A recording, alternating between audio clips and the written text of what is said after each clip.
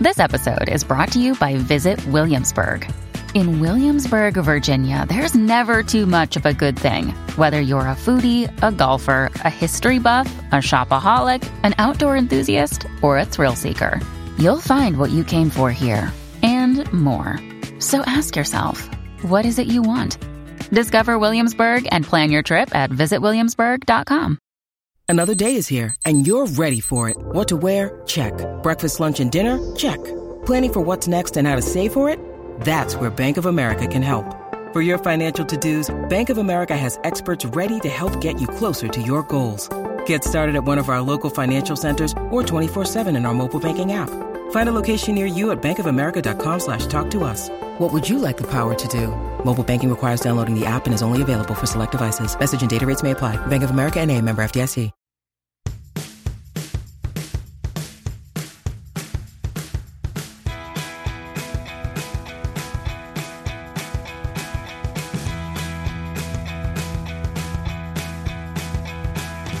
Hello, and welcome back to the 90 Day Fiancé RHAP-Up podcast, where, of course, every week we get together, we hop aboard the Hot Mess Express, and we go through the ridiculousness of these couples on 90 Day Fiancé. We are currently covering season 9 of 90 Day OG. This is episode 5. I am, of course, your host and conductor, Puyazan Vakili, chomping at the bit to talk about these couples today.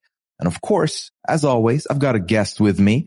This week, we have been graced with the presence of an amazing podcaster. She is, of course, the host of All Things Dummies That Are Hot on Islands over on the Hot Dummies on an Island podcast feed. She is one half of the co-host of the BoJack Horse Pod, one half of the co-host of the Kowski cast coverage of Riverdale, and as of late, one half of the Magnets over on Mess Magnets. It is the one and only Kirsten McInnes here today. Kirsten, how you doing?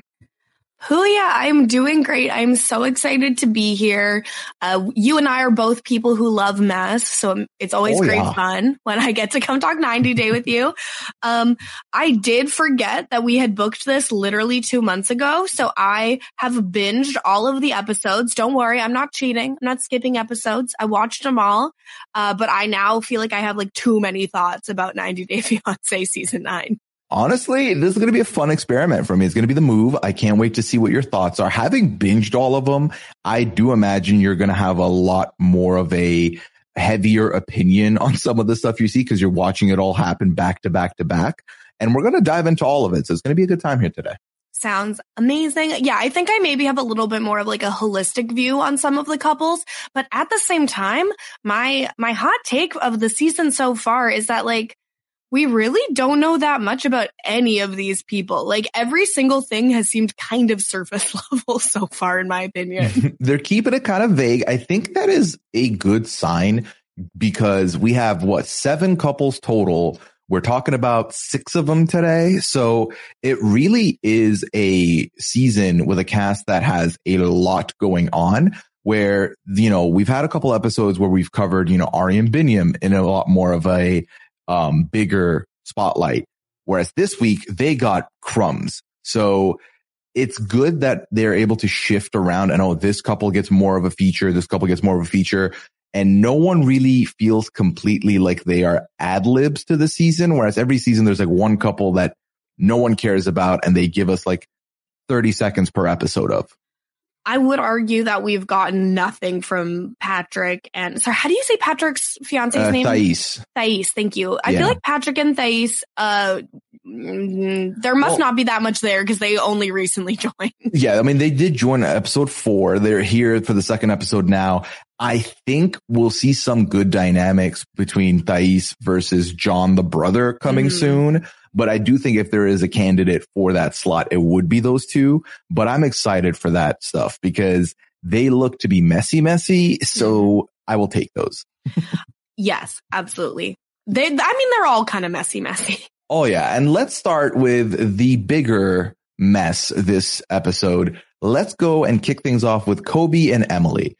Now, the last time we met Kobe and Emily, they had just got back from their little sexcation. They were about to, okay, listen, it is what it is. They called it date night. They did. I don't. I know what happened at date night, and it was not dinner and a movie. Okay. So they got back home. Kobe gets to meet Coben for the first time.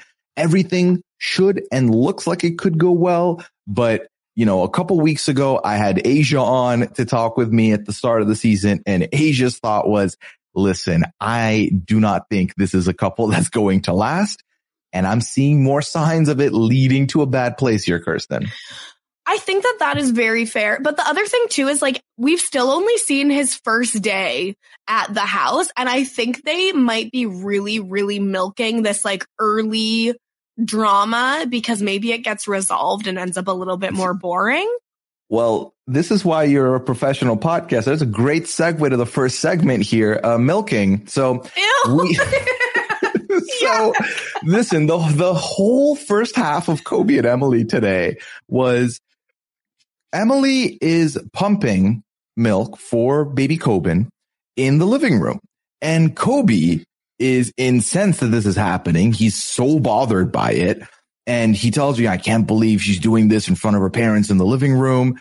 And she says, well, what do you want me to do? Go downstairs and do it. And she's like, yeah, do it discreetly. And Emily tells us, I have had issues with the breast pumping, breastfeeding. My family knows how I feel about this, and they've been nothing but supportive, and no one has a problem with it. So I'm going to do it where I feel comfortable. I was like, yes, Emily, as you should feel free to. Kobe's definitely out of line here. Yeah. So there's so many layers to this because first of all, as you said, Emily really expresses in her confessional how much difficulty she had even producing milk in the first place. And so being able to produce milk at this point is something she takes a lot of pride in. And I know, obviously neither of us are parents, but I think that anyone who even knows people who are parents knows the pressure that mothers are under to be able to breastfeed. A lot of women can't. They simply can't produce it. And they get absolutely shamed for that. There's the current formula shortage in the States. It makes all of this very prescient to what's going on also just in the world. But on top of it, Kobe's issues start at why are you pumping in front of your father to why are you still breastfeeding to it just it balloons to the point where he's in confessional saying, well, I want to, when we have sex, I have to suck on her breasts. So she can't be producing milk because I can't share breasts with my son. And it's what? What are you talking about? Yeah, because initially the way he was talking about it, the way he was describing it, you could tell, okay, he's, it's a culturally different way to go about things. He comes from a background where stuff like this happens more discreetly, more in private, and maybe he's not, used to seeing this happen in a more public setting or in a more comforting setting like this. He can't wrap his head around it. But like you said, it got to a place where we moved away from that. And then he gives us the confession that we had seen in the trailers of he doesn't want to share breasts with his son, which is a completely different conversation. Exactly. It's the thing too, where obviously have to be sensitive to, different cultural differences. I can't speak to how breastfeeding works in Cameroon, right? That's not something I know about. And there's always discussion about how people feed their babies. When people are breastfeeding, it's oh, but you're doing that in public. Oh, but you don't put a blanket over. Oh, but you should do that in the bathroom. And it's people are just trying to feed their kids. What? Yeah. Enough is enough. How about the mom knows best on how to go about her body to feed her child? How about that? Exactly. The other element to this as well is that Emily's dad just cannot help but pipe in, which I think is totally inappropriate. Oh, this big ass living room kitchen combination, and dad keeps hovering around the living room while they're having their talk. And then he even says at one point, I don't want to get in the middle of this first discussion. Then leave. Go to the kitchen. Go somewhere else. You don't have to be here. He is 1 foot away from them. Could not be more obviously listening to every single word. Her mom is in the kitchen watching. And he's just piping in well, I don't have a problem with it. I don't mind. Well, you're not helping, sir. Yeah, either you are in the discussion or you're not. This halfway thing of, I don't want to jump in, but also I have no problem with what she's doing. It's completely fine to me. Because he does tell us in confession that he was ready to jump in if he had to. And like the mom mentioned that she felt a little disappointed by this conversation. But this is between the two of them, and there doesn't seem like they're sorting it out, but it's their thing. Let them have their discussion. Already, I can tell that this family setup that they have, this living situation they have set up, is going to be cause for more problems, because I think that Kobe is not going to be on the winning side of a lot of these things. And like we mentioned, there is cultural differences that'll come into play. There's things that Kobe might not be used to or understand. And Emily has had 17 months with the baby, and the baby Kobe's been with her whole family this whole time. So I think everyone's going to feel like they know what they're doing while Kobe's trying to assimilate and learn. And that piping up here is just unnecessary to this entire thing, because it's only going to make things worse, in my opinion. 100%. 100%.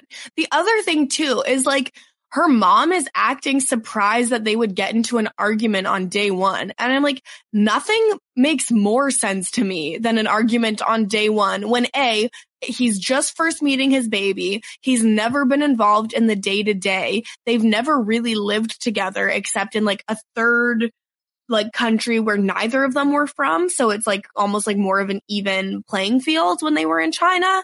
And like, I know I come from a military background. And so like when a parent goes away and then comes back, the first 3 days are like the worst for fights, because people got used to living their lives separately and they've built routines, and now that routine is disrupted. Like, it makes total sense that they would be fighting. Oh, 100%, especially when the routines involved a baby that is 17 months old, and there is now a new parent entering the scene who is trying to make up for lost time, and another parent who has pretty much taken the whole responsibility for the last year and a half. Like, all of this combined with sharing a roof with your parents, who, again, the grandparents have a very close relationship because they all live under the same roof. This was bound to happen. It was just a matter of how long until, and obviously it's happening right here, right now. And so Emily decides to try and diffuse the argument and the discussion by saying, hey, can you go help your mother-in-law, like, fix food up, help your future mother-in-law. Except she kind of says it like, hey, go help your mother-in-law fix food. And Kobe takes this as her giving him a command, and he feels very much, I would assume probably emasculated is how he feels. I don't know. He didn't like being bossed around, essentially. He didn't like the way she said it. Well, and the thing is like, I do kind of see where he's coming from, because they're in a discussion or a fight and she's just like, whatever, we're not doing this, go help my mom. And like, I feel like she could have been like, hey, I don't think we're getting anywhere. Can we take a break? Maybe you could go help my mom with dinner. Like, I feel like there's a more productive way to have all of the discussion that Kobe and Emily have. I 100% agree with that.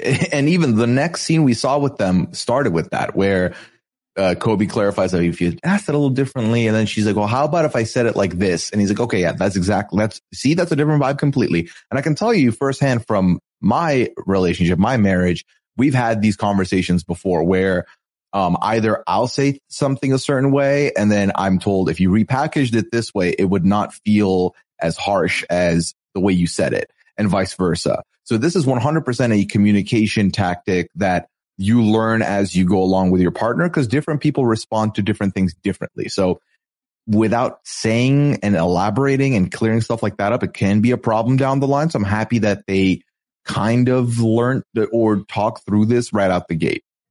Yes, but also I feel like when Emily was like, oh, should I have been like, oh, honey, can you please go help my mom with, I feel like she was like being so sarcastic, and it's like, this is not helping the matter.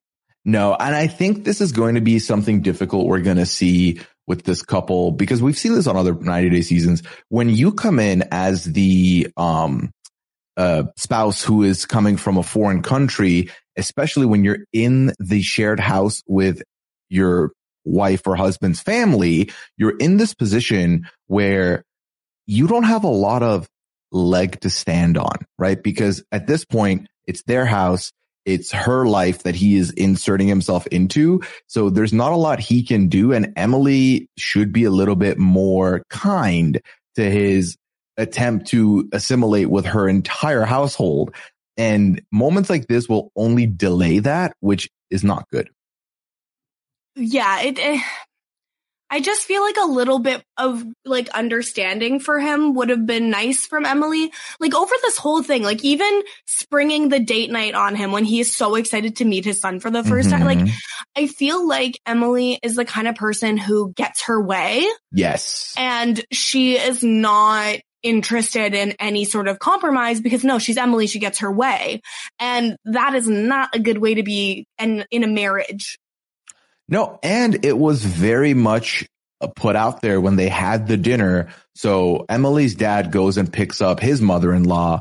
Emily's grandma comes in for the dinner. And at dinner, they had this conversation about, so who in your culture, who's the boss? And, you know, Kobe says, well, the man's the boss. And then grandma jokes about, well, here, we all listen to Emily. What Emily says goes. And I think that combined with the date night conversation, combined with anytime we've seen Kobe try and get familiar with Coben and he gets shut down because of the way things need to go, Emily's definitely going to be a very heavy-handed and influencing figure as far as how they are to behave in this relationship. Yeah, I think Emily might be a bit of a whiner, and people accommodated that a lot just to avoid like the reaction. And so now she kind of just can stomp on everyone and they're like, yeah, that's Emily. Yeah, it's you know, it's one of those things where when you just allow and accommodate people who may be in the wrong sometimes or maybe saying things harshly, but you trying to accommodate because it's easier to just say okay than to correct. That is not healthy. It is not helpful to a household situation. So yikes, big yikes incoming, I feel. Big yikes. Yeah, I don't think she's ever faced a boundary. And so there's going to be some big issues level setting with this couple. Definitely. So at dinner, they talk about the proposal and how that went down. And I did not understand this story. It was the classic, oh no, I'm falling. And then she tried to help him, but then he wasn't falling. He was going to slip into a one knee position and propose.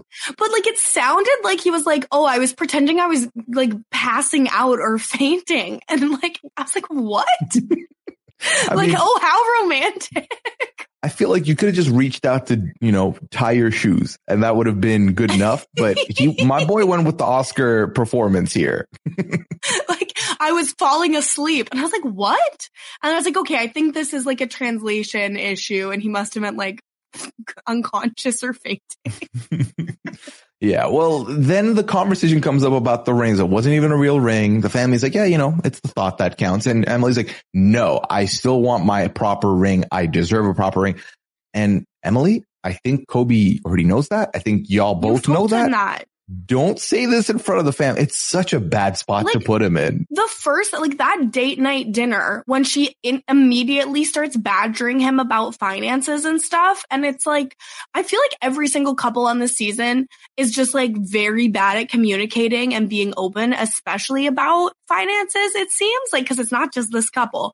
And so then for her to bring it up in front of everyone, and it's like, yes, we get it, Emily. You want like a real diamond ring, which is fine. Like everybody has different values. If that's what you value, fine. But like also you have to understand that right now your parents are literally supporting you. You live in your parents' house together and maybe a ring shouldn't be the first priority. Like you can get another ring at any point in time. Yeah. And I feel like, you know, it's very 90 Day. You got to have couples who don't know how to communicate. You got to have couples that do not share openly their conversation about finances because that becomes a big part of the drama. Oh man, it's just so frustrating to watch this and know that two conversations could have had you in a way better spot. I feel like there must be a spot on the 90 Day Fiancé like application form that's like, do you talk about your problems? And if you hit yes, they instantly filter you out of the show. Like, nope, we can't have them on TLC. Right. It's, yeah. If we talk about this, we're just going to talk about it for another hour. Yeah.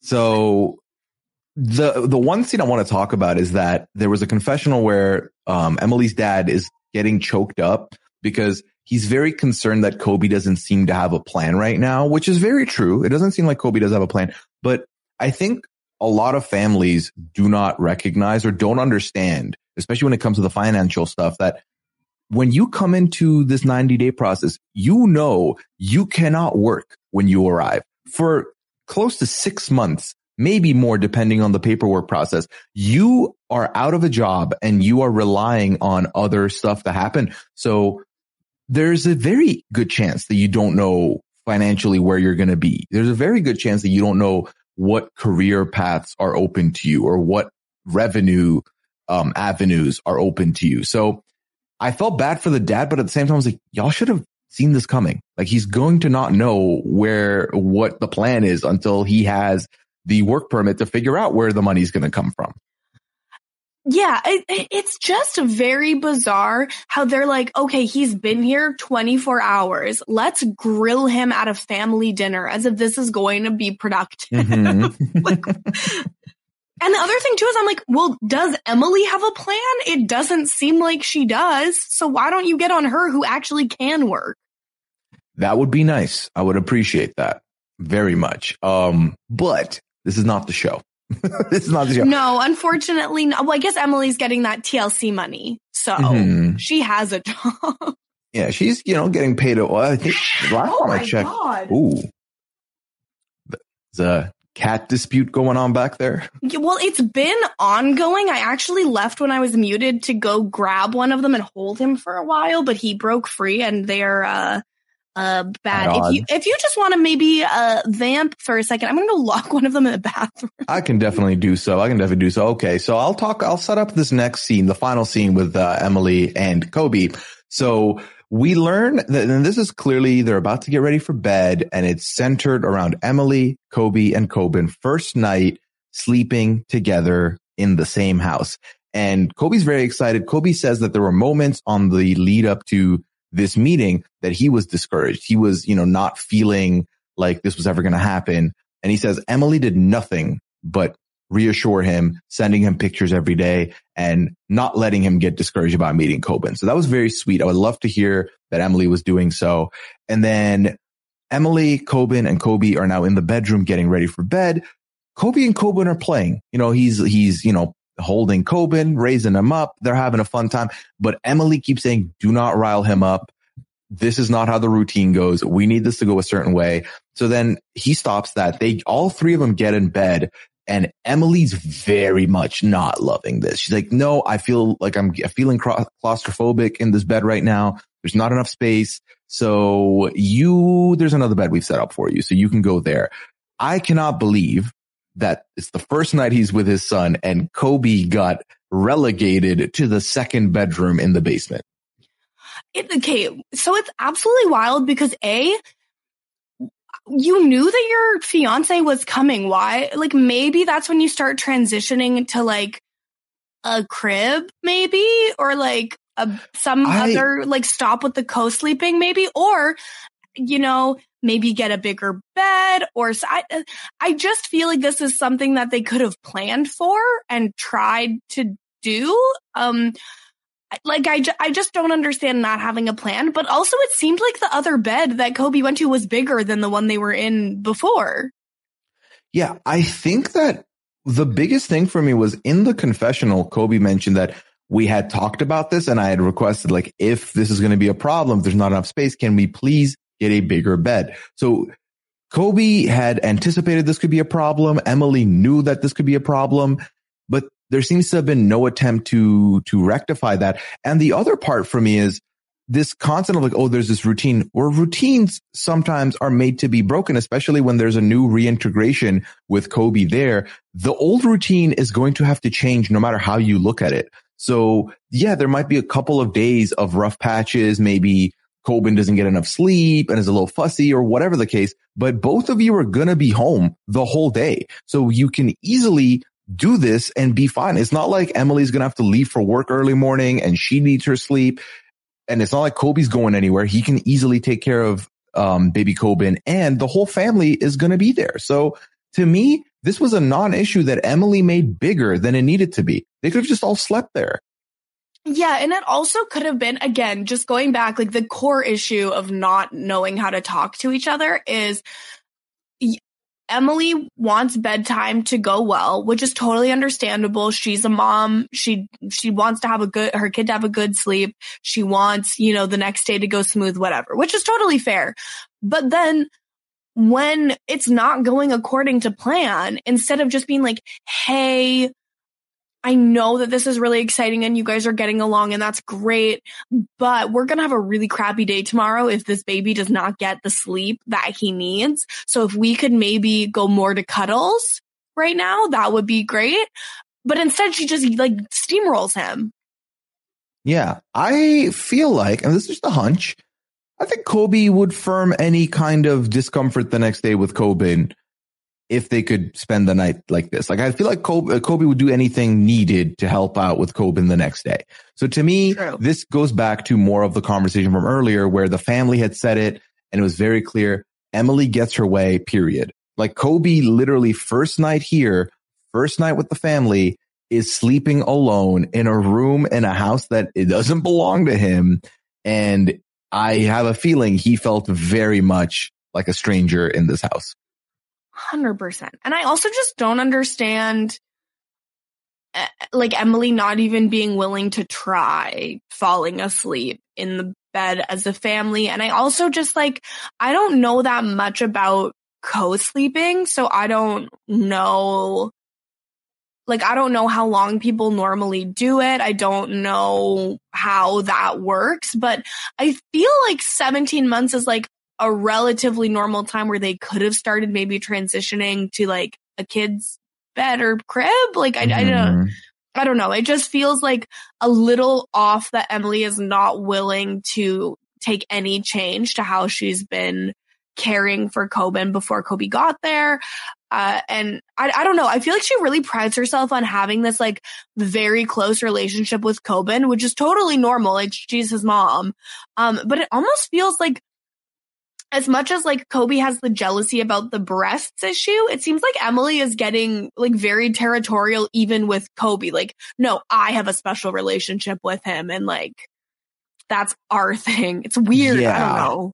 No, I definitely think so as well. And I mean, I also do not know much about co-sleeping or anything of the sort, but I feel I just ultimately feel like there's a better approach to it than, yeah, we are not even going to try to change things right now. We're just going to kick you out and then deal with it later. So it's going to be a tough road for them. I feel like after what we've seen these last couple episodes, but we'll learn more about it next week where, actually, you know what? I lied to everybody. They are going to be on the bye week next week. No next time on for Kobe and Emily. Yeah, so. See, that to me further cements that they're going to resolve their stuff. They just had a lot of upfront issues. That's my prediction. Interesting. Well, I can't wait to see where they're going to fall in the power rankings when we do that at the end of the episode here.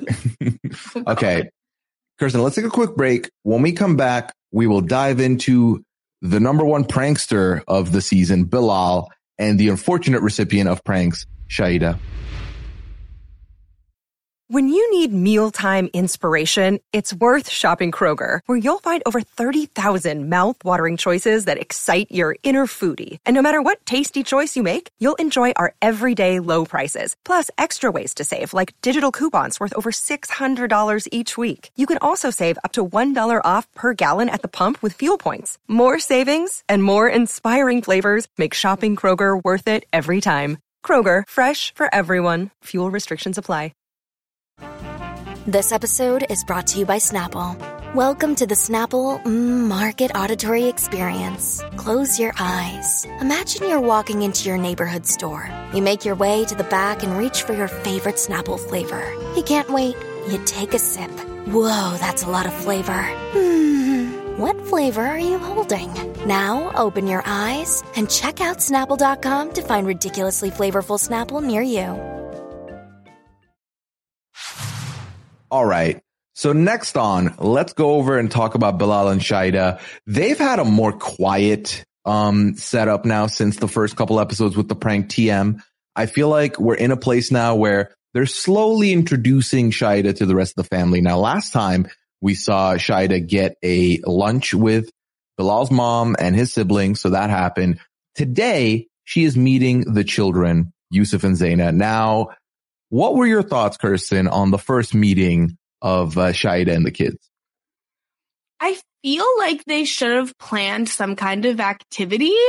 I think it was very odd. They just had Shaeeda like cleaning the kitchen, and then Bilal came home with the kids and they had no plan. Like, I think that this maybe should have happened over a dinner or a lunch or like going to do something as a family, because it was very awkward. And, you know, Shaeeda is shy and a little bit more reserved. And so I feel like this really put her at a disadvantage meeting the kids. No, I co-sign that 100%. I feel like when it comes to children, throwing an activity, like you said, a dinner, a lunch, like somewhere like a neutral ground almost, because when you come in here and there's this awkward silence after they've met, after they've said hello and you've initiated a group hug, that was making me feel uncomfortable. The group hug, that's like the 10th circle of hell, because Bilal like jumps in and is like, family hug. And it's like, they're not family yet. Like, it's going to take time. Yeah. What if they don't want to do that? I felt like that was a very uncomfortable spot to put him in. And Bilal does call her a bonus mom, which I thought was an interesting choice of words, but then she also said bonus mom later. So I think this is something they've talked about, and this is just a verbiage they will be using moving forward.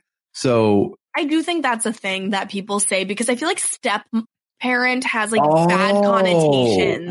I hadn't thought of that. Okay. So it's like it's like the better way to say, the spouse or partner of a parent. Yeah, I think so. I think that it's just because like step parent has like, you know, there's all of those fairy tales with the evil stepmother. Oh yeah. A lot of them. All of them almost. Yeah. Okay. Cool. Okay. So, then the kids are like, hey, can we, you want to go downstairs and play some games, maybe shoot some pool? And we find out Shaeeda says, I'm not really into games. Which so she watches at family game night. She'll watch. I was like, have you met your partner, the number one prankster in all of North America, Bilal? He is nothing but games. So this is a bad match already. Yeah. She doesn't like games in the relationship or games at all. So I looked up bonus mom, and there was an article that was like, what are things that you can call your bonus mom? And one of them was Beau Mom. Beau Mom? You could just call them Beau Mom. The Beau is for bonus. Okay. I mean, I can see that. I'm not going to lie to you. First thing I thought was like a Archer mom. Like a Sagittarius mother. Yeah. All right. So Beau Mom could be a shout for us moving forward on this podcast. That could be the move. Yeah. But yeah, so she's like, yeah, I hate games. Like, would it be okay if I said not today? And everyone's like, no, we will not respect you. We're going to go play pool. Yeah. She was like, I would have said no, but the kids were like, you're going to play pool with us. That's going to happen. So they go downstairs to play pool. And this is where we see the scene from the next time on last week where, Shaeeda asks, well, what do you call your mother's husband? And they're like, oh, we first name probably. And then what do you want us to call you? And Shaeeda says, maybe one day you call me Ummi. So Ummi in Arabic is my mother. And Zaina and Yusuf talk in confession, like, maybe we'd consider it. Well, we'll see how it goes. I don't know how I feel about it yet, which is a very fair and mature answer from children to be like, we'll see how it goes. We're not quite. There wasn't like a no, never. So they're very nice kids. I really did love meeting Yusuf and Zaina. They seem very cool. Yeah, they're really good kids. And I feel like I knew that they were going to be good kids after seeing how friendly Bilal is with his ex-wife. I felt like that just gives a good indication of like well-adjusted kids. But I also feel like the show really put Shaeeda at a disadvantage and made it seem like she was like, I want you to call me mom. Like now. Right. And it's like, no, she said, maybe someday you'll feel comfortable calling me this, which I thought was actually really sweet because she just like really wants them to like her. I just really think that they edited it to make it seem like she was like really asking for it right now. But she specifically said, maybe one day you'll be comfortable with this. Yeah, no, I got the same vibe as well. And the other thing is, we know going into this that Shaeeda has been very clear she would like to be a mother one day. This is something that's very important to her. But Bilal keeps skirting the question anytime it comes up. So, of course, when the kids bring it up, when Zaina asks her directly, do you want any kids? And Shaeeda's like, eventually I think I would. And then Yusuf's like, eventually? What does eventually mean? I was like, Yusuf, this isn't 60 Minutes, but look at you pulling out questions. Okay, podcaster. All right. And Shaeeda says, maybe later on, but this is more of a question for your dad. And Bilal's like, well, I don't think so. I think it was a question for you. Bilal, answer the question. Have this conversation. For the love of God, you are literally not having this question when your own kids are bringing up the conversation. Like when your kids are more comfortable to talk about it and you are not, you are the problem. I feel like the producers were like, you should ask Shaeeda if she wants to have children of her own. I loved it. I loved it so much. Yeah, it was, well, and that's the thing too, and then Bilal's like, well, they were asking you questions. And it's like, yeah, but it takes two people to make a baby. Like, so yeah, you're part of this discussion. Like, stop it. Please, like, can you say something maybe? Like, maybe you should be the one talking about this. But again, he dances around it. They're playing pool. The Shaeeda's getting her first take on how to play pool, which is very interesting. I would have never imagined playing game of pool would be the activity for kids. As someone who has played pool and does enjoy it, I don't think I was allowed to play pool until like I turned 13, 14. And even then my dad was a little bit hesitant on having like the idea of me playing pool. But like these kids are going to be very good at pool in the future. Well, aren't the kids like teenagers though? His daughter is 16. I know. Daughter's 16? No. Yeah, that's what he said in the first episode. I mean, you have watched them more recently than I have. Okay, I guess they're older than in my head, I'm like, they're 8 and 12.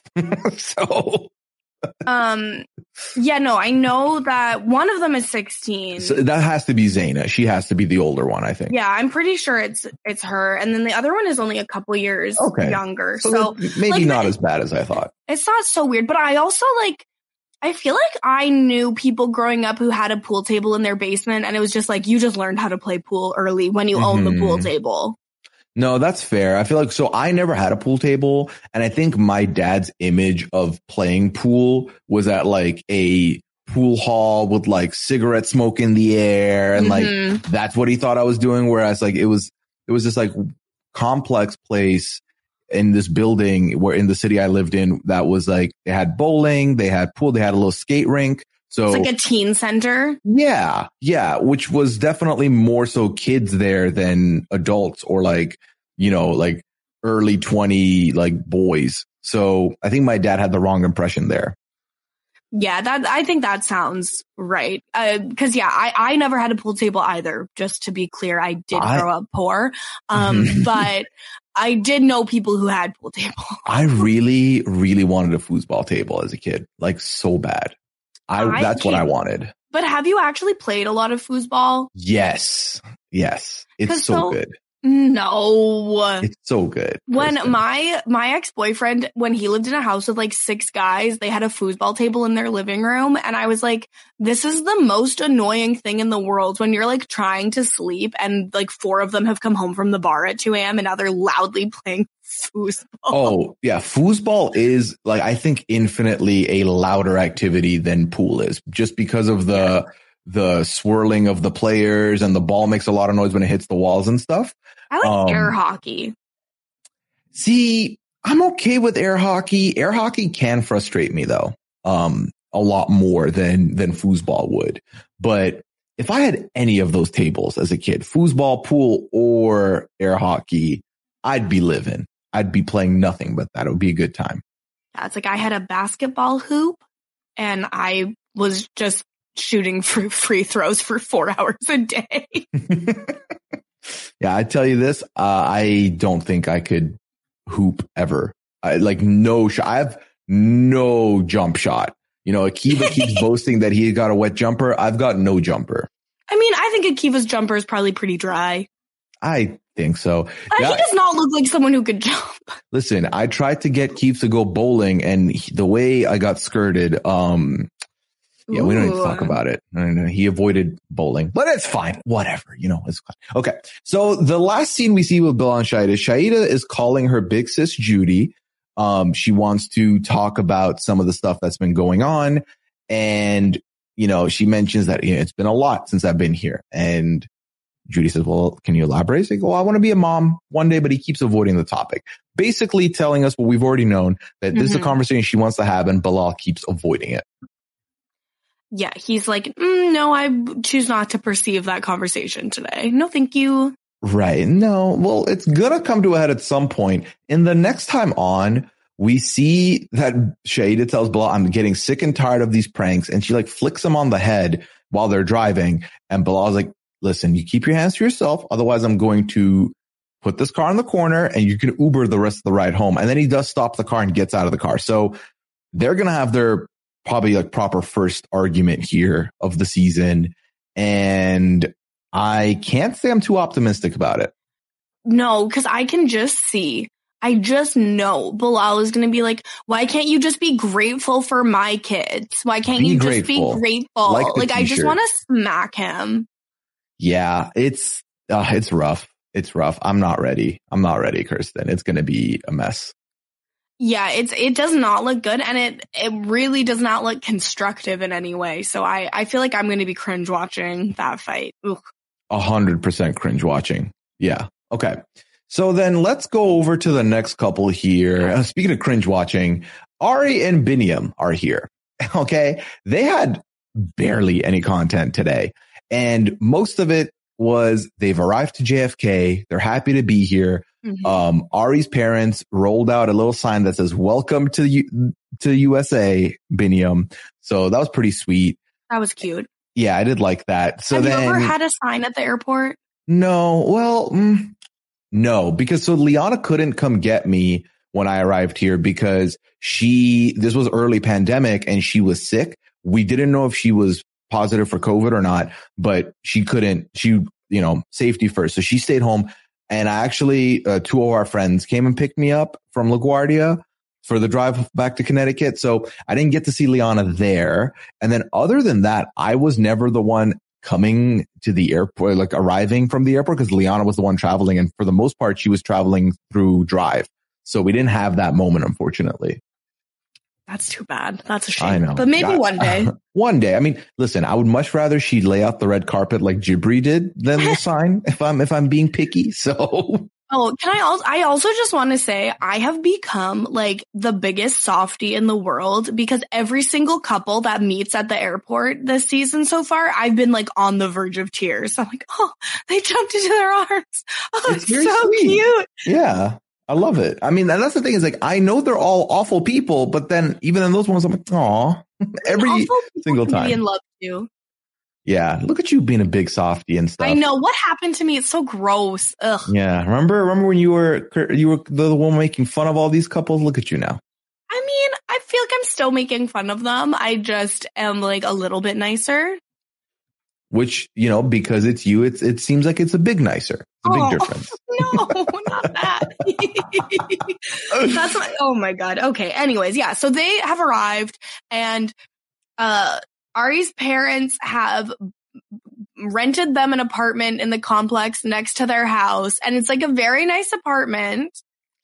Yeah, so this is a lot from me. So they rented them a place 5 minutes away because, they want to be close and they're the ones paying. So obviously they're going to have more of a say. So we find out that Ari had said, 1 bedroom's fine, but the parents overruled that and said, well, no, you're going to need the bigger space with, baby Avi potentially having his own room and stuff. So they rented a 2-bedroom for them.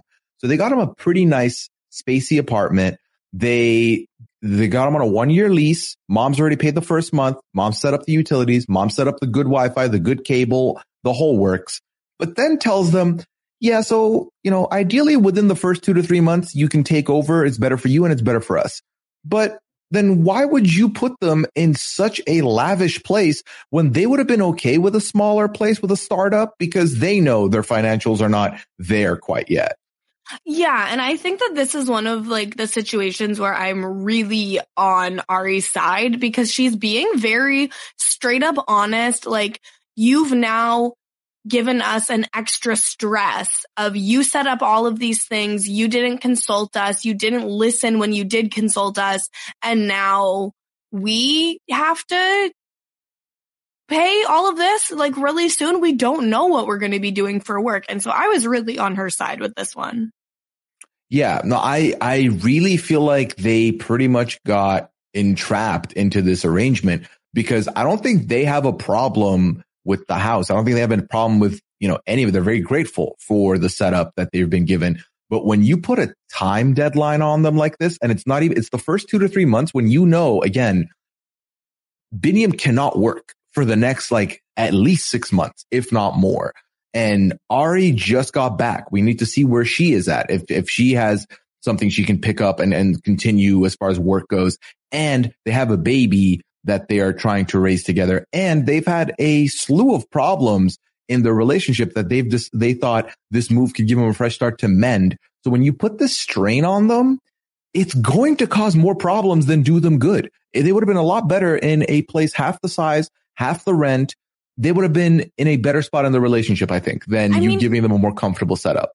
Honestly, it could have been better if they had just stayed with Ari's parents, which is insane because normally that doesn't work out. But it honestly could have been a better move in this situation. I mean, I think that with them, and we've seen Biniam's relationship with Ari's mom. Ari's mom is someone who has been very involved in the relationship. We've seen this. We've talked about this a lot over the last couple of seasons they've been on. However, she's always been a good diplomatic person with Biniam. They have a good relationship. So I do agree with you. Them living together would have removed any financial problems here, and they could have been in a better spot for it moving forward. Whereas here, again, they're going to have so much worry because you got them the good wife. You got them cable. They don't need cable. They do not need cable. That is $80, $90 a month that they could save. No, they did not need that. No. Yeah, very uncomfortable, very awkward. I do love that Ari keeps saying every segment, we thought this would be a fresh start and would erase our problems. And I'm like, why are you stupid? Why are you literally dumb that you just think moving is going to solve everything? Because you moved to Kenya and it didn't solve the problem. So why is moving to the US going to magically fix things? It's this idea of new place means fresh start completely, which isn't the case because every place you start, you're bringing the old baggage with you still in some way, shape, or form. So it is a choice for sure. It is a choice. I think that ultimately when it comes to them, I think they're going to have a lot more problems than we would like to see. So I'm already terrified for that. But also, I think that this puts the parents in a power position to expect certain things and expect certain ways because so they get this place. It is not furnished. They've got a bed for them. I think I saw a TV in the corner and they've got some toys for baby Avi. Yeah, very important. The TV, the most important thing when you have nothing. Listen, if you've got cable, you need to at least use it. Why did they get them cable and a TV instead of a couch? What? Yeah, I mean, the whole idea, because she says, we thought you'd want to furnish your own place and give your own design. Yeah, but also we don't need cable. If you could have just gotten us a pull-out couch from IKEA for $120, that would come in a lot more handy than this cable, especially when we do not have the money to furnish and rent this place and maintain things and take care of Avi and have our house. That is so much money. And it's an extra bedroom. Right. And given the way 90-day couples are set up, I'm going to go on a limb and assume that they've not talked finances with the parents. So mom and dad have no idea how much money they're bringing in. This is going to be a disaster. Well, yeah. Biniam didn't tell his family he was moving to America until 2 days before. They have not talked finances. No, not even a little bit. No. Okay. So this is going to be a lot. Their financial stress is going to be quite a bit. Let me see. And the next time on, they take a day trip to New York, it looks like. And it looks like Biniam's like, can we move here instead? Yeah. Biniam's like, hey, listen, I know we just got set up with a 1-year lease. How about New York? And Ari's like, no, what are you talking about? I know we have no money, but can we live in New York City? like, listen, I know money's tight, but we can live here. Definitely not more expensive to live in New York at all. I don't think. So dumb. Yeah. And then he does do the thing that no man should ever do, is tell a woman to calm down when they're not calm. So, shit's about to hit the fan. Okay. Just warning. Just a warning. Also, I just think nobody should tell anybody to calm down. It just seems that it mostly is men saying it to women, but just don't say that to anyone. Yeah. You think it's helping? It never helps. I think there's a 99.9% chance when someone hears the words calm down, it'll do the opposite. No, I like shed my human skin. If someone tells me to calm down, I'm like, my bones are shifting. I am becoming a demon. Like, oh, you think I'm not calm? I'll show you not calm. I gotta try that in our next Goose Goose Duck meeting. Hey, Kristen, calm down. Calm down. It's not going to be pretty. You should absolutely not do that because I would never lose it. I will joke about the idea of doing it. You could not even pay me to do it. That's not going to happen. Yeah, it doesn't seem like a Puya move. No, it will not end well for any of us. No. Okay, Kirsten, let's take one more break. And then when we come back, we will tackle the second half of these couples here. Yes. All right. So let's move in here and talk about Kara and Guillermo. So Kara and Guillermo, we didn't see much of last week, but we're here now. They're about to go meet up with Kara's family. I believe her uncle, her brother, and her mom are going to be at the house they're going to. And they're also going to meet up with Kara's dog, who is there. And, his name is Cheeky. It's Cheeky Mama the dog, also going to be there, Kirsten. I mean, when I see a little sausage dog, it makes me very happy. So I'm on board. So they're on the way, Kirsten. They're in this car. They're on their way. They're driving over. And Kara is doing very bad bedside manner where she's like, yeah, so just a heads up about what to expect from my family. And my uncle's probably going to threaten to beat you up. And it's all going to depend on how he says it. It could be real. It could be fake. What is this? How is this setting him up for success when you're on the way and you're like, yeah, my uncle's probably going to want to suplex you. It's like, oh, by the way, my uncle will fight you. I feel like that's something that should have been set up before the drive over. But once again, these are not people who communicate. They are in a very weird situation. And like the age difference is only like, 6 years between the two of them. Like Kara acts like she is like 30 years older than him. Yeah, no. And this has been set up throughout the first couple episodes where he's the baby and he's like constantly talked to as if he's an infant. And I don't think that's helping the relationship. And I think this kind of behavior is also not helping the relationship whatsoever. No, not good. So they go to the dinner and that's where we do meet the little puppy. Mm-hmm. So cute. And yeah, it's a very uncomfortable dinner. Yeah. So we meet, the puppy. We meet Rana, who is, Kara's mom. We meet Kevin, who's her brother, and then obviously Uncle Mike. And Rana tells us that she's, met Guillermo and she feels like he's a nice guy, but that Kara's never really been in a long relationship. So time will tell. And I was like, okay, that's good that Guillermo has good reviews, but it's very clear to me that neither of them have had a long-term relationship like that. Because if Mom's saying Kara hasn't, and Guillermo literally told us that he hasn't really dated anybody before Kara, things could get interesting here. Yeah, what's really weird is they start like grilling Guillermo about his like dating history with American women, and he's like, well, I have kissed an American woman before. That was so awkward. And when he was like, what? Yeah, he was like, not a relationship, but I've had a thing with an American before. Like, my guy, what are you doing? What do you think the next, what thing? He's like, oh, I've kissed. Lies. You've done more. First of all, yeah, he's hooked up. We held hands. No. Yeah, we shook hands vigorously. It was a very, very medium level hug that we shared. Oh my God. Yeah, very, very weird. And then this is where Uncle Mike is like, I feel like I know you already because I've been stalking you on Instagram, which like, don't say this to people. Never. Listen, if you want to background check someone through their social medias, do it, sure. Never tell them you've done it. That is like a wild thing to do, especially when it's their first impression of you. They're trying to meet you for the first time. That is terrifying to hear. Like, first of all, if you want to background check someone, get Puya to do it because he's got the skills and abilities. Listen, it gets Scally to do it. Let's not kid ourselves. That man knows too much about everybody. I feel like you and Chappelle really have it on lock, but maybe Scally too. All right, well, maybe that's a podcast for another day. How about that? Yeah, we could do the background check podcast. But yeah, just like very weird. And like we get the confessional where it's like, oh yeah, he used to be a private investigator. And like, I never asked him to look into you, but like he could if he wanted to. Yeah. She also, Kara says, you know, he could F you up if he wanted to. Why? Why does he need to hear that? How is this helping any relationships here? And I think Guillermo can look at Uncle Mike and realize, oh, this guy is 3 times my size. He could probably mess me up. Yeah, at one point he did say, you're bigger than I thought, which I was like, okay, I don't know if you should say that, but that's fine. Okay, everything's going to be fine. It was, then the question comes up of, well, what made you, what gravitated you towards Kara? Like, what caused you both to be where you are? And Guillermo says, you know, I was very sick one time and I felt like Kara moved mountains and did everything she could to take care of me, which was very sweet. And I did love that.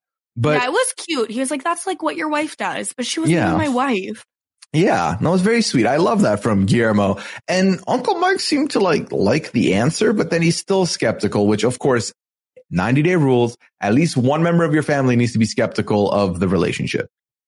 Well, yeah, God forbid you just have a supportive family. That would be nice. So that's about it with them. Again, the needle not really moving. Yeah, the next time on is going to tackle Guillermo and Kara on a day out drinking with, I'm assuming, one of Kara's friends. And we hear a little bit about Guillermo's thoughts on Kara's drinking and the way she goes about it and how it affects the relationship. So that is an oofer waiting to happen. Yeah. And I'm sure we're going to get into it next week. Yeah, it looks like it's not handled well, but thankfully I do not have to be the one here for that discussion. Well, whoever's on next week, it's your time to shine. Okay. It's a big one for you. All right. So let's go over and talk about a big one here. He has recently waxed his back, excited for his partner to get into town. It's Patrick and Thais. So he waxed his back, got a tan, lost weight. He really went all out. He really pulled out the full routine for this. Yep. So Patrick and Thais is interesting because we did get quite a bit from them today. And we did do the thing where because Thais hasn't arrived to the States yet, we went over and looked at her perspective for a bulk of their episode. Mm-hmm. The only thing we saw that was Patrick's side before this was that Patrick has gotten a little puppy for Thais for when she arrives because he wants her to have a little companion while he's at work. Which is cute, but also like, I feel like you need to discuss a pet with your partner before you just go get one. Yeah, I have to. I'm going to go ahead and assume, which never do. I'm probably not going to end well for me. I'm going to assume that he at least either knows she's a dog person or this is the type of dog she's always wanted or something. Because if it's a blind item, like I'm randomly going to get this dog, that is like, if they don't click, like it's over. Like that is not good. Yeah. And it's, it's a little white, long-haired, fluffy thing. I think a Pomeranian maybe. Seems sweet enough. I don't know. Yeah. I don't know I don't know names of cats or dogs like type. So I'm going to go with little white cuddly puppy. That's the type that I got. I think it's part Pomeranian just based on what its face looked like. But there's lots of tiny little fluffy dogs like that. So I'm not the expert. I do like how you're like, I don't know cat names when most people are like, this one's orange. Yeah, I know orange cat. I know Milo Winston was white cat with a little bit of gray on top. Like that's the types for me. That's how people are with cats. Yeah, I'm looking at the Pomeranian. I think that's what it is. I think you've nailed it. The first picture is this little white cute puppy that looks very similar. Yeah, I could say. I think it's a Pomeranian. Yeah. I mean, if any dog experts out there listen to this and you can correct us if we're wrong, please add us at Kirsten Said What, at Puyaism, and we do appreciate it. Okay. I appreciate the correction, but please don't at me about that. I don't care. Okay, just at Kirsten. Leave me out of it. No, at Puyaism. So we get to meet Thais and learn a little bit about Thais now. So Thais, obviously from Brazil, she worked as a model. Okay. She's so beautiful. Like, absolutely. One of the most beautiful women I've ever seen in my entire life. And she is out here engaged to Patrick, who looks like a thumb. I cannot, but lash theory in practice. Patrick really do be looking like the thumbs from Spy Kids. Not going to lie to you. Literally. So we learned that she found Patrick to be very handsome. They met on Tinder, and Patrick asked her out on a date to dinner. And she really was surprised by this because her words, this is not typical behavior from men that she's experienced. So yeah, she says that like the dating culture in Brazil is not really dinner dates is how she describes it. And I'm like, I've never been to Brazil, and I think I only know one Brazilian person. No, two Brazilian people. So I really don't know. Yeah, like I don't know her dating background, but it really sounds like the bar was low when Patrick is getting a very like triple thumbs up over just asking to a dinner date. But also like a dinner date for the first date, I feel like it's a high pressure situation. So is it because do you think that a first date should be more of a like an activity based thing? I think a first date should be a coffee date or a drink date, and then it can expand into more if you're having a good time. But if you're locking in for dinner, like that's a long time if you don't hit it off. So I just think like, cause a drink, like you get a drink, and then if you're having a good time, then you'll get a second drink, or maybe then you'll order some food, or like you do a coffee date, but you're like, oh, I have a work meeting at whatever time. And then if you're having a good time, you can be like, oh, my meeting got canceled. I can hang out longer. Like, I just feel like a first date should be set to be short, but with the prospect of expanding, not like we're locked in for this like 2 hours. You know, I co-sign that. I think that's actually a good shout. I like how you put it.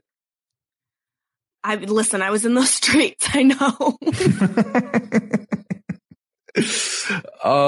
So this dinner date goes on, and then we learn that she is very close to her family. She goes to her grandma's place. She has lunch with grandma every day. Her parents got divorced 11 years ago, and her dad is kind of like her best friend, but dad treats me like a child and is very protective. Therefore, I have not told my dad that I am moving to the States, nor that I'm getting married. Like, her dad is already in tears about her going on a vacation, and she hasn't told him that this is not a vacation. It's going to get very difficult here because, yes, like you said, she has told her dad she's going to the States, but he thinks it's a little vacay. He thinks there's a return ticket. There is no return ticket here. And she says very protective. We do see that come out when he's talking about it. First of all, he doesn't like Patrick, which doesn't help. They don't have a relationship. They've talked a couple of times. Dad kind of has this impression that American men, not really, like, you should be suspicious of them. They're up to something, is how he feels. And, Thais tells us that maybe he learned this from TV. Like, this is his impression from like what he seen on TV before. But the fact that dad doesn't know and is already so sad about it, it's going to be a lot of heartache when he gets the truth, because he was already telling us he's heartbroken because, you raise a daughter and then your daughter leaves and he starts crying. And I felt very sad for Thais's dad. Yeah, like, you can't help but feel bad for him because maybe he's a little bit overreaching, but he is just trying to look out for his daughter in the only way he knows how. And all she's doing is reinforcing his behavior, honestly, by not telling him, because now when he finds out, he's going to be pissed and he's going to become even more overbearing. Right. Absolutely. And I think her thought is, well, once I leave, like, there's distance and hopefully things will be fine. But also we find out later in the episode that she has no intention on telling Patrick that her dad doesn't know they're getting married and that her dad doesn't like Patrick because it'll make Patrick feel sad. Sometimes you got to just break the news, Thais. You can't be holding on to these secrets. Your dad is only going to be more sad that you didn't tell him sooner. You didn't give him any time to prepare. What is with these people literally moving countries and not telling their family? Like, it's weird. It's a choice, especially if you have such a close relationship and you live in the same country, live in the same town, live in the same area, neighborhood, whatever you want to say. It's very interesting because we saw Biniam do the same thing where he's like, I'm not going to tell them until the day before. What could go wrong? It'll be fine. I don't want them to be upset. They're going to be more upset that they didn't know this might have been the last time for a year, right? So they're going to want to make the most of that hangout. Whereas now you've left and they didn't know. And now suddenly they've realized, I'm not going to see you for a year and a half. Yeah. Going back to the, Vinny of it all, he put his sisters in the situation where they would be more upset to have a conflict with Ari. That's it's their fault that they threw the wine, which is really not cool. But they were not put in a situation where they were going to react well. No. And again, we've talked about this, but they literally all their beef is with him, with Ari and not with Biniam. Biniam got out of that situation having his worst nightmare happen, but then none of the blame, and he made no efforts to try and fix it. So you know what? Maybe Thais will get away scot-free as well. Who knows? Maybe. We'll see. Well, now we move over back to the stateside where, like we said, he's got his back waxed. He's lost some weight. He's ready for the meetup with Thais is Patrick. So Patrick has this little champagne bottle that he has saved since his engagement. But everything we learn, anytime his brother comes up, we learn that Thais is not keen to live with John. Thais is not keen to live with John. And honestly, I don't think John is keen to live with Thais. So this is already, she hasn't even landed in America. And I know this is going to be a problem for these three. Well, 100%. We saw, I think it was a couple episodes ago, the Skype call where John has a bunch of friends over and they're being loud. And she's like, oh, are you throwing a party? What's going on? And so we know this is going to not end well. But Patrick is like, well, I have to keep my brother around because what if things don't work out with Thais, and then I'm alone in this big house again. And it's excuse me? You can't be planning on it not working out. That's not a good way to start. Not giving the confidence you need to give when you start off a relationship and a cohabiting one at that too. Yeah. So he makes his way to the airport in his Tesla. Okay, Patrick, we learned about his occupation. He sells security camera services door to door, riding this Tesla over to the airport. He has a bouquet of flowers for her. And listen, we just talked about this when they first embraced. It was lovely. I love that. It was great. But then everything after that was odd because they're in the car and they talk about, listen, I told John we're going to have a quickie. And then Thais was like, ooh, sex in America. I was like, okay, why are we like Jacob Jones is here? Stop this. All of the couples talking about sex on this show make me so deeply uncomfortable. When Kara and Guillermo were like, oh, we enjoyed each other's bodies last night, or Eve and Muhammad being like, oh, but we didn't get much rest. We got cardio in. Come on, just say you slept together or something. Or say nothing. Better yet, say effing nothing. Right. I'm a very sex positive person, and I'm I'll talk to my friends about sex, but I just feel like it is very weird on national television to be like, yeah, my fiance's here and we totally boned. Ha ha. Stop it. Just no.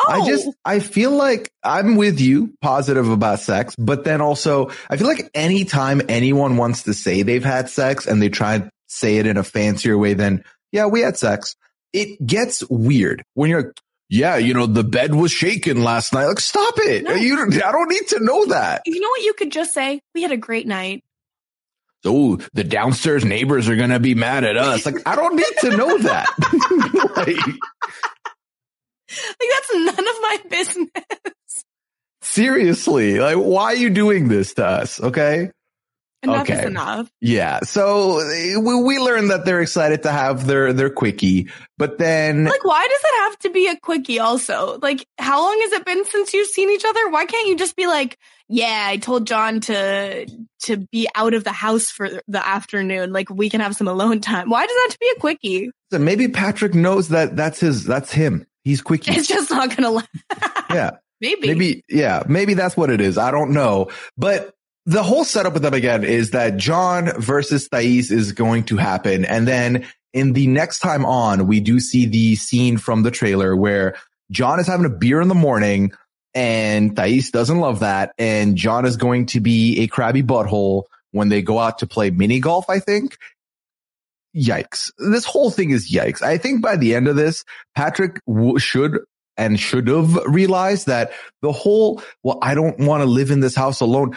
You're setting this up where if these two don't like each other, it's going to strain your relationship with your brother, it's going to strain your relationship with your partner. And by the end, you might not have any of them because they're both going to be cross with you. Yeah, it's nobody wins in this situation. Not even a little bit. Okay. All right. Last couple here, Kirsten, before we head on out, it is Eve and Mohammed. Now, Eve and Mohammed, we have not seen a lot of since he has arrived to the States. The last time we saw them, there was the whole situation where Eve had not set up the bidet and Mohammed really wanted the bidet set up. It's the morning after he's arrived. Bidet's still not set up, but like you said, they did do some cardio, so they're feeling good. Yeah, they didn't sleep much last night. I also feel like getting the bidet set up is such a small thing that Eve could have done that she knows Mohammed really values. So kind of... Look, it was this one ask, right? It's like his one big request was bidet, please. And it's like the non-negotiable that he needs for like personal hygiene and also religious reasons. Yeah, and that's like that is the little bit here with Mohammed where I'm on Team Mohammed. I sternly end up not on Team Mohammed pretty much from the next scene on. So Eve has to go to work, right? So she is like, listen, before I leave, I have 5 minutes. Let me tell you where everything is. Here's the kitchen. Here's some avocado oil. Here's the eggs, everything for your breakfast and stuff. And then Mohammed says, well, I thought you were going to make me breakfast this morning. She's like, listen, I'd love to, but I got to go to work. Like, I don't have time for that. And then when she leaves, we get a confessional from Mohammed saying, yeah, I was frustrated because I expected her to make me food. Like my mom cooks for me and my needs are not being met right now. This is not what I expect from my wife. Well, and not even that. He's like, I expected breakfast in bed this morning. Like, why didn't she show up with a tray? Listen, the kitchen was closed, but it had an abundance of audacity that Mohammed found. Literally, like he was, I guess that's what he found instead of the salt when he made his own eggs. But yeah, it's just like, we've heard Mohammed say that he expects his wife to care for him as his mother did, which I think maybe points in the direction of why he was pursuing like an older woman, that he thinks that maybe he'll be more likely to get the maternal type relationship from a wife that's older. Like, I'm just reading into it, obviously, like I'm not a psychiatrist or anything, but that just kind of fits together for me. But yeah, he expected breakfast in bed and he manages to make himself eggs, only leaving the burner on. So pretty good. Yeah. I mean, he did leave the burner on, nearly burnt the frying pan, but he did make himself breakfast. This is a thing that I've discussed, when we first met Mohammed, where I have definitely, like, I grew up in a similar position to Mohammed where I grew up.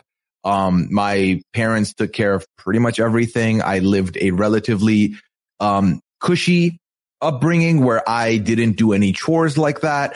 And then when I moved out, I really felt the brunt of my lack of activity as a youngin because I had to do everything on my own. And it was a definite, like, humbling experience to really understand and appreciate everything they did for me. I definitely took it for granted growing up. But at no point did I ever have the mentality that whoever I end up being with in the future, my partner would have to do those things for me. That was never for me. I never thought of it like that. But it's very clear that Muhammad's views are a little bit more leaning that way. And it's something that he has, been raised to want out of life and believe that he wants. The thing is, go ahead. The other thing too, and I obviously can't, I've never been to Egypt. I can't speak to that, but I do have a friend that grew up in Egypt, and she basically was every house comes with a person that does a lot of the house type work. And so that could also be a contributing factor in Muhammad not knowing how to do anything. Well, that's the thing, is that I come from, I was born and raised in the Middle East, and a lot of what Muhammad's saying, I have seen firsthand. I've seen it in a lot of people I knew, that this was their belief, right? That certain activities, certain chores, whatever, are female tasks, is exactly what Muhammad said in this episode. Was female duties is what he called it when it came down to babysitting. So I've definitely seen that happen before, but clearly some people will leave and have different outlooks on life. Whereas Muhammad has this expectation that my spouse will take over these duties of home care, of cooking, of raising the children, and everything else. I will not do any of those things, is how he's looking at it. And it is a situation where if you are with a partner who has your view, fine. But you clearly are with someone who does not have those views. And again, not talking to your partner about expectations before you show up, this is going to be a huge problem for them, because I do not think Eve checks any of those things that Muhammad expects and thinks should happen. Well, yeah. And that's the thing too, is we've seen Eve, making decisions to be I am going to put in an effort to be more in line with what Muhammad maybe would expect from someone that he would have met at home. But at nowhere does she say I'm converting my religion or fully going to change everything about myself. It looks like she's willing to make some concessions to make him more comfortable. And I feel it was presented as she's offering to do those things. It's not he's asked her to do them. And then now it's looking the shift is going to be oh, but he has all of these expectations. And even when she's making compromises, that's not good enough. Yeah, I don't love where these two are headed. I think it's going to be a rude awakening for Muhammad. It's going to be an even ruder awakening for Eve when she realizes what she signed up for with Muhammad here. So then he does tell us I've only been here one day and I already missed my mother. Oh my God, Muhammad. It's very clear that Muhammad has literally moved from living with mom to now in a full-fledged marriage where the household duties and living and everything is supposed to be split down the middle. And I don't think he quite realizes that this is the life he has signed up for. He absolutely doesn't. And the other thing too that I want to say about Eve and Muhammad before we move on is it really just seems he hates her. It doesn't seem like he likes her at all. Okay, well, elaborate. I just especially it seemed to me the scene when he first got to her house and she gave him that, first of all, the ugliest ring in the entire world that she gave to him, which I know it's been litigated. We don't need to go into it, but I just felt in that moment, she is trying really hard without knowing what he needs, and he just hates her. I really don't think he likes her that much. Well, it's very interesting because I haven't quite cracked where and how he sees and feels about it. I don't know. So to move on to the next scene, we finally see Muhammad meeting Theron for the first time after he attempted to set up the bidet and couldn't. So he left it alone. He was I'm not going to do this. He brings Theron some presents, and him and Theron seem to I think they're going to have a very good relationship. I think Theron has taken a liking to Muhammad. I think Muhammad is going to be treating Theron with nothing but love, which I do appreciate and I love quite a bit. But when it comes down to Eve making them dinner, so Eve makes them some burgers and fries. And even when Muhammad goes up to get his food and he's like, can you put some ketchup on this, please? I was like, get it yourself. Ketchup bottle's right there. Why does she have to do this for you? Well, and then even when he's like, oh, enough. And it's well, you know what could have stopped this? If you just put your own damn ketchup on your burger. That would have been nice. That would have been easy. What? Yeah, I don't. So then that happens. And then, this is where Eve says, you know, are you okay with being with Theron like in the afternoons if I've got work stuff? And he seems to agree. But then in confessional tells us he feels like this is more of a babysitter duty than fiance. And then he says, I'm not prepared to do, and this is the quote from earlier, I'm not prepared to do these female duties in my next 90 days. Oh my God, I was shaking. Again, as someone who is the stay-at-home partner who does all these duties and does not believe there is a gender assigned to any of these duties, I was fuming. But also, again, as someone who was born and raised in the Middle East, I have seen this expectation, and I have seen people look at it this way, where like, these are the female duties are in the home. They are the home caretaker, et cetera, et cetera. But then all of this, Kirsten, culminates in this next time on scene where Eve has brought a plumber in to set up the bidet. Mm-hmm. And this is where we do see more of Muhammad's Muslim upbringing back in forefront. Because like we said, very clearly, Muhammad is a practicing conservative Muslim. So he is not okay with Eve being in the house with a stranger man who they do not know. These are things that they should have probably taken the time to get to know about each other's expectations. This goes beyond like, financially where we're at or where are we going to live. This is core values at the center of a person who are very different with these two, who I don't think they have prepared for. Because like we said, Eve was taking an effort to, you know, get rid of her more provocative clothing and to keep more modest clothing, wardrobe, etc. But there's going to be a lot more demands coming from Muhammad, I think, here. Yeah, exactly. And that's why it's like everything up to this point, like where she got rid of her clothes or when she said, oh, I'm going to drink only on special occasions. And like he knows about that. It made it seem like they had discussed these kinds of boundaries and like what was expected and they had come to some agreement. But then on this next time on, it seems like actually, no, they haven't talked about it. And maybe Eve was just being proactive and making some changes that she thought would make Muhammad more comfortable.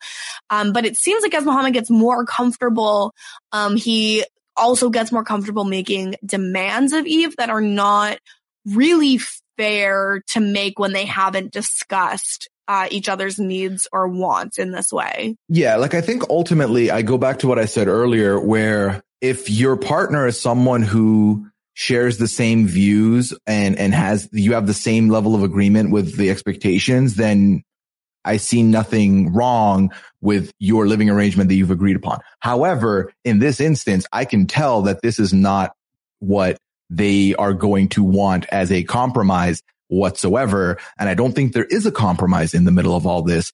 And I simply think that Muhammad is in over his head a little bit with the relationship and the immediate move from his family, with Eve, who is someone who has experienced a lot more in life than he has, who I think is going to struggle with dealing with Muhammad because she doesn't know a lot about his background. She doesn't know a lot about how he was brought up. She doesn't know a lot about what his views may be.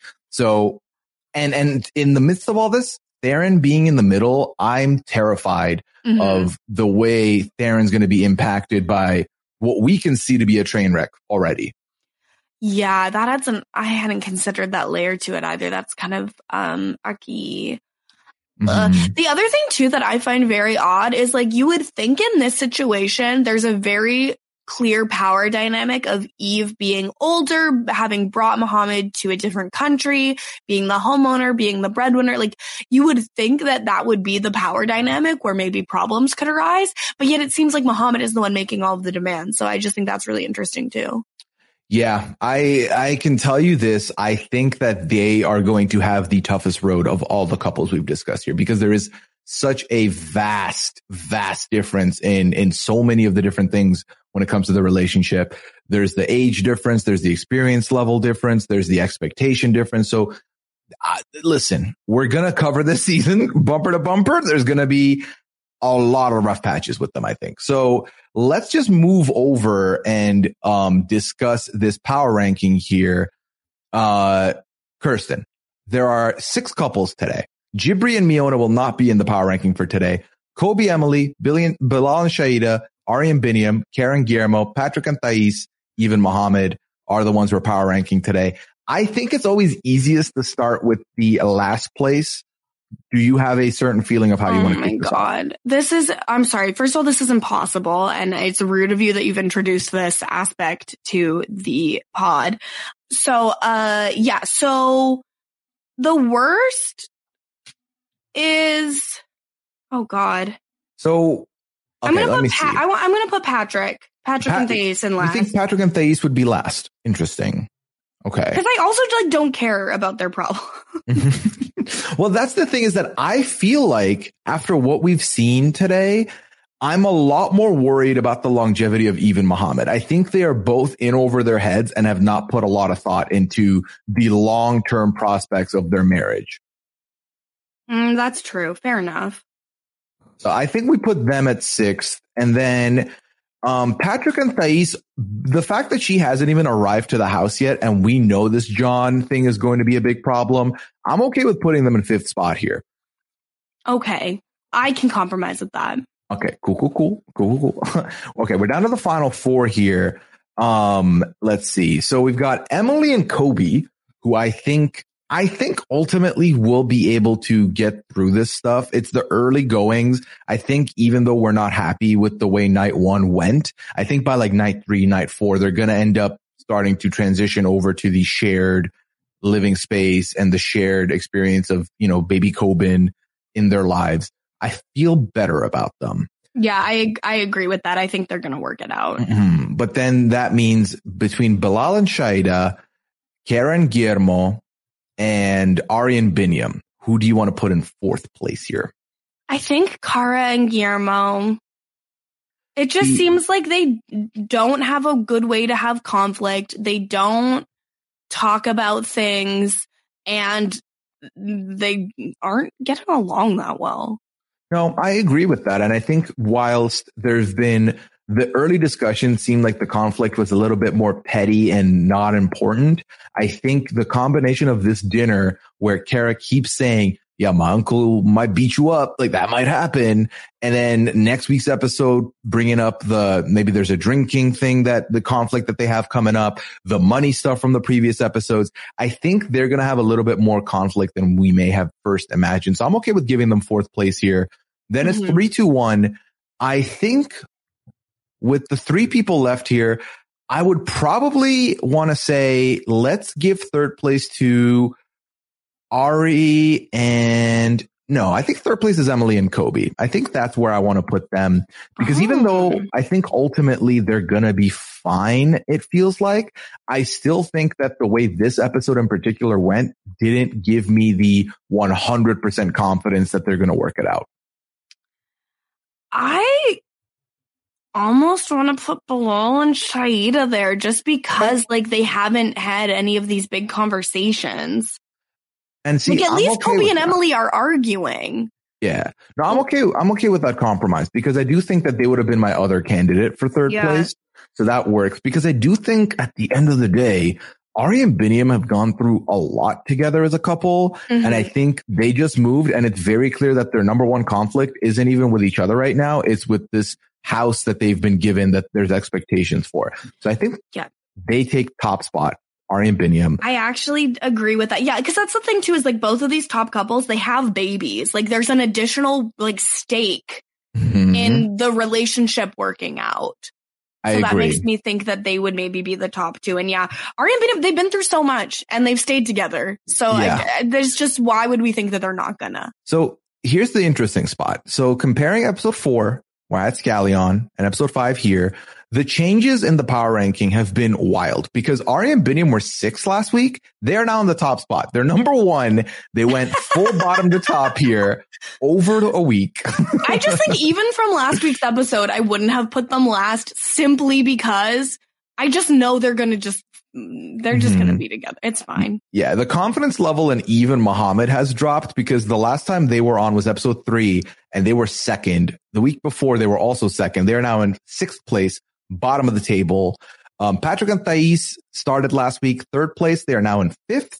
Karen Guillermo went from 2nd to 4th. That doesn't seem like that big of a move. Bilal and Shaida went from 5th to 3rd. So they've actually moved up a little bit, but I think their movement was more so other people doing worse than them doing better.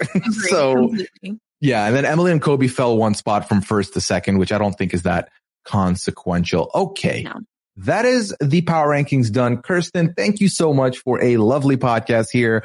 Where can people find you? What else do you have going on? Let them know. Yes, so you can listen to me on more podcasts over on the Hot Dummies on Islands podcast feed, wrapping up Temptation Island. This week, Maggie and I are going to be joined by Matt Hoffman and Brittany Haynes from Big Brother 12, so that should be really exciting. There's only 3 more weeks of that podcast. Riverdale is here, so Mary and I are talking about that over on Kowski Cast. That's Cow with a K. I'm also doing a weekly BoJack Horseman rewatch podcast with Lindsay Wilson over at BoJack Horsepod. And last but certainly not least, Sasha Joseph and I are breaking down celeb gossip, pop culture, trending topics over on the Mess Magnets podcast at robhaswebsite.com/messfeed. And you can catch me on all social media at Kirsten Said What, including twitch.tv/Kirsten Said What. Amazing. Thank you so much, Kirsten. As far as stuff I'm doing right now, first of all, you can find me on Twitter at Puyaism. You can find me on Twitch, twitch.tv/Puya. 90 Day Fiancé is still going to be going on next week. However, Masked Singer, we're at the end of that podcast. The finale is this week.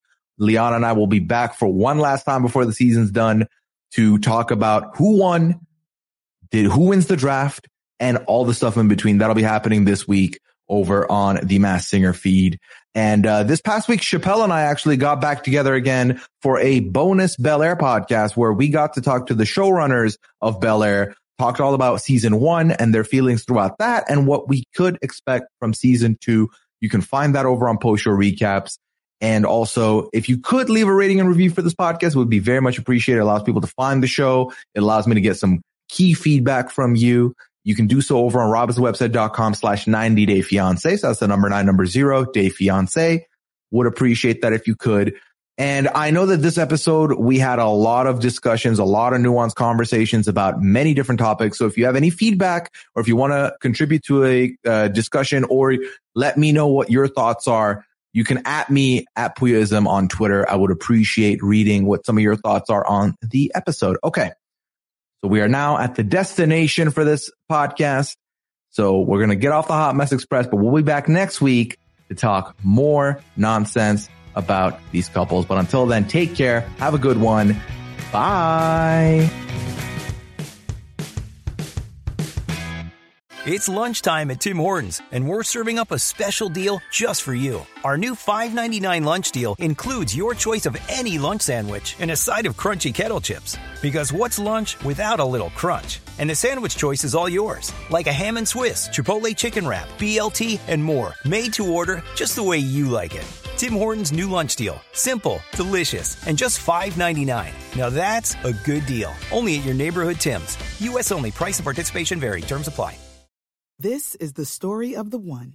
As head of maintenance at a concert hall, he knows the show must always go on. That's why he works behind the scenes, ensuring every light is working, the HVAC is humming, and his facility shines. With Grainger's supplies and solutions for every challenge he faces, plus 24/7 customer support, his venue never misses a beat. Call quickgrainger.com or just stop by. Grainger, for the ones who get it done.